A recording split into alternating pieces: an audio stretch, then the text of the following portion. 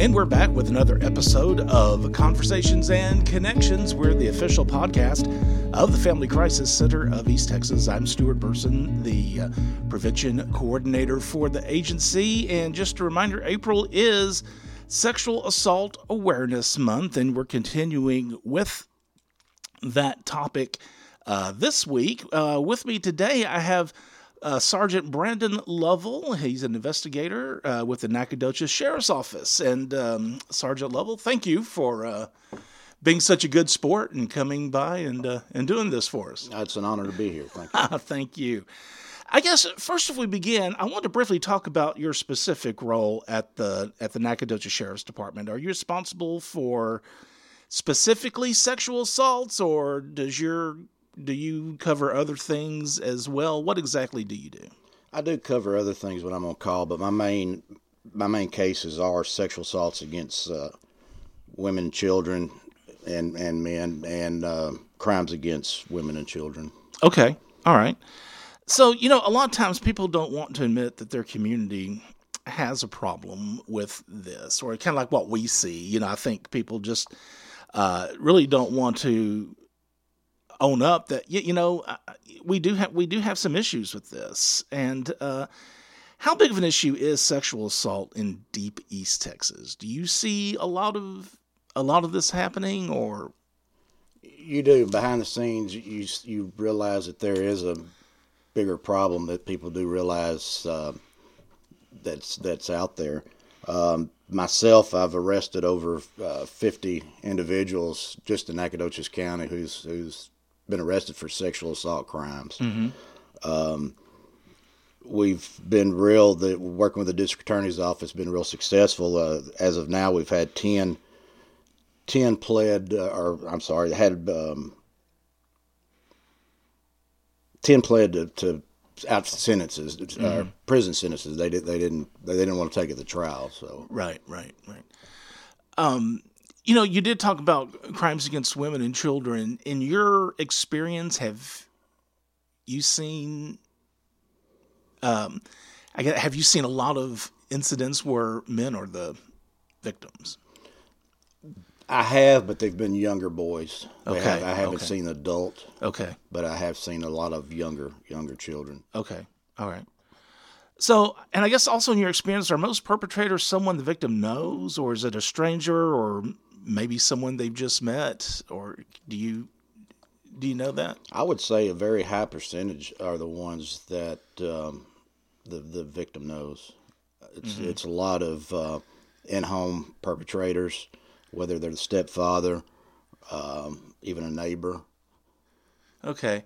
And I think, and I know we've internally here at the agency have talked a lot about this. I think it's a common misconception that a lot of sexual assaults happen where the perpetrator is a stranger, and people don't, I don't think, realize that maybe a lot, if not the majority of perpetrators are someone that the victim knows. Oh yes, I've since my time in Nacogdoches working these cases, I've worked youth ministers, preachers of a church, head of a church.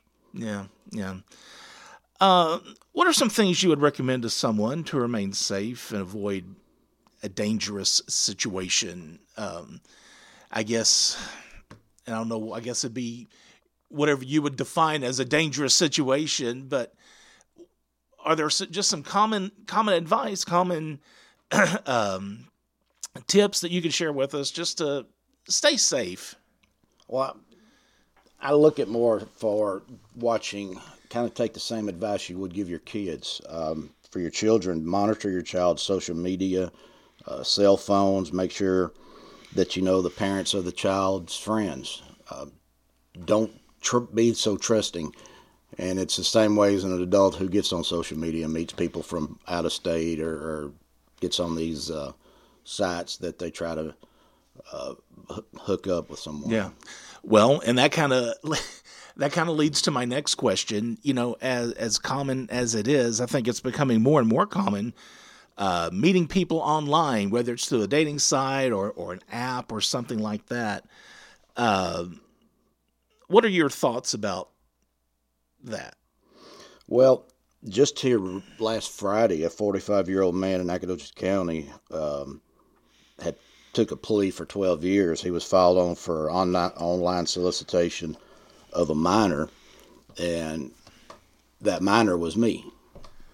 I portrayed myself as a 14-year-old female online. Okay. And in turn, we ended up having conversations. Within a week, we met there in Nacogdoches, and instead of meeting a 14-year-old girl, he met a 275-pound 52-year-old man, along with about 20 other officers. Right. Can you tell me what, or if you don't want to tell me what app or what site you were using for this, what's the most popular online site or application would you say is for people to try to meet each other, or for alleged perpetrators or potential perpetrators trying to meet young kids? Well, you kind of think of special apps or special sites that find them, but this individual located me on Facebook. What he done was look through certain friends that he had and seen that the young girl that I was portraying, he seen as attractive and began speaking to me. Okay. And it wasn't a dating site. It was actually just my own Facebook page. So he hunted this, and it happens all the time. And a lot of parents don't realize that it doesn't have to be an app. It's just a simple Facebook page. Sure. So what kind of frame of mind do you have to get yourself in to portray a 14-year-old girl? Because, and again, and no disrespect, but you said you were 52 years old. I'm 55, and I'm trying to think, I don't know if I am caught up with the lingo, the slang, and everything else that a 14-year-old would know. Well, it had caught me off guard because, I've had a lot of people trying to talk to me, kids of that age. And when I noticed this one individual, I noticed that he lived in the city of Nacogdoches. Uh-huh. And I knew that, okay, he's hunting young girls. I needed to do something. And with 32 years of law enforcement experience, I mean, I've been there, done that. I just done the best I can. It was odd getting messages at midnight telling me he was thinking of me, and he would talk to me later, but I had to portray that part in order to get this case. And now he's going to prison, and he has a register for life as a sex offender. Mm.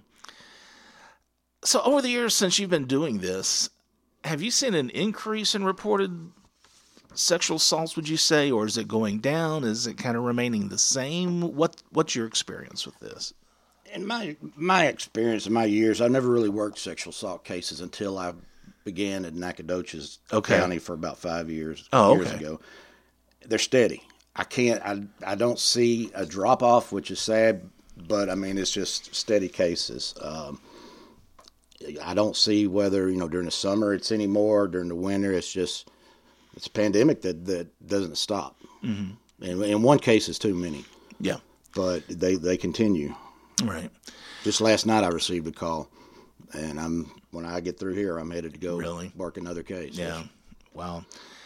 So I want to talk a little bit about one of the things, February was Teen Dating Violence Awareness Month, and one of the things I was talking to students about were the age of consent laws in Texas, and starting to get into statutory rape situations. Do you see a lot of that here in East Texas where, let's say an 18-year-old has a 15-year-old girlfriend and they engage in sex? Technically, that may be statutory rape, I guess.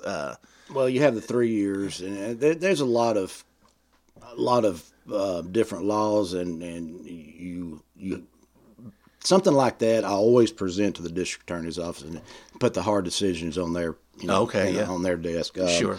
Any cases that I'm not sure of, go to the grand jury and let someone outside of law enforcement look at it and see. I mean, by all means, I do not ever want to overlook a case and not give an opportunity for a victim survivor to have their day in court, or to have that relief of knowing that individual's been arrested. Mm-hmm. So, I mean, there's different steps. Yeah. Yeah. Okay. And that's fine. I know, you have that 3 year situation. And now whenever a little behind the scenes here, when I talk to high schoolers about that, I if they don't bring it up, I don't mention it. I was like, look, if they're under 17, don't do it. Right. you know, but, so you've been doing this now for specifically working sexual assault cases. You said for 5 years? It's a little over 5 years since I've been in Nacogdoches. Is that something that you were assigned to do, or did you ask to work these kind of cases? I guess kind of what I'm getting at is what makes you do every day what you do. It's, some of these things that you see, I'm sure can be sickening, can be heart-wrenching, but you see that all the time. And what keeps you going? Well, I was wanting to spend the rest of my years until retirement in Nacogdoches County working for Jason Bridges. We go back a long ways. And I just wanted to be the patrol deputy who rode around and shook hands and kissed babies and just, made his job being sheriff a lot easier. And it didn't work out that way. He told me he had a position for a sexual assault investigator that he wanted me to take. And I told him, well, no, you misunderstood. I want to ride around and patrol my years. And it's been rewarding. It is a lot of. I've had some cases that really hit hard for me, from my experience and everything I've seen. I've had one case in particular that still hits hard, but we were able to get all three of them sent to prison. But sometimes it's really tough. But I'm with a team, and when I say team, I mean the Family Crisis Center, Harold's House. The same nurses. I mean, it keeps you going. Sure. And when you have a successful case, it's kind of that restart button. Yeah. You feel good. You ready? Okay, let's get the next one. Right. But it is tough. It's something that I've never planned for. All right. Well, is there anything you want to part ways with us on? Any words of wisdom or? One of the things that I've always seen that the survivors out there just don't ever want to talk, or don't feel comfortable talking. And there's always someone out there that will listen and can help you, and then they can bring that team together. Yeah. And we can put these predators, these people in jail. Sure. All right. Again, the investigator Brandon Lovell with the Nacogdoches Sheriff's Office. I know you got a busy day ahead of you, but I appreciate you driving over here to Lufkin to talk with us for a few minutes. Again, thank you for having me.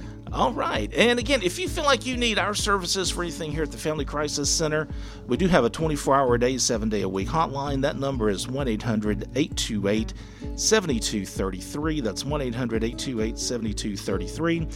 And don't forget, you can also subscribe to us via Spotify, Apple Podcasts, Google Podcasts, or pretty much any podcast service of your choice. And remember, be the voice, if not for you, for someone else.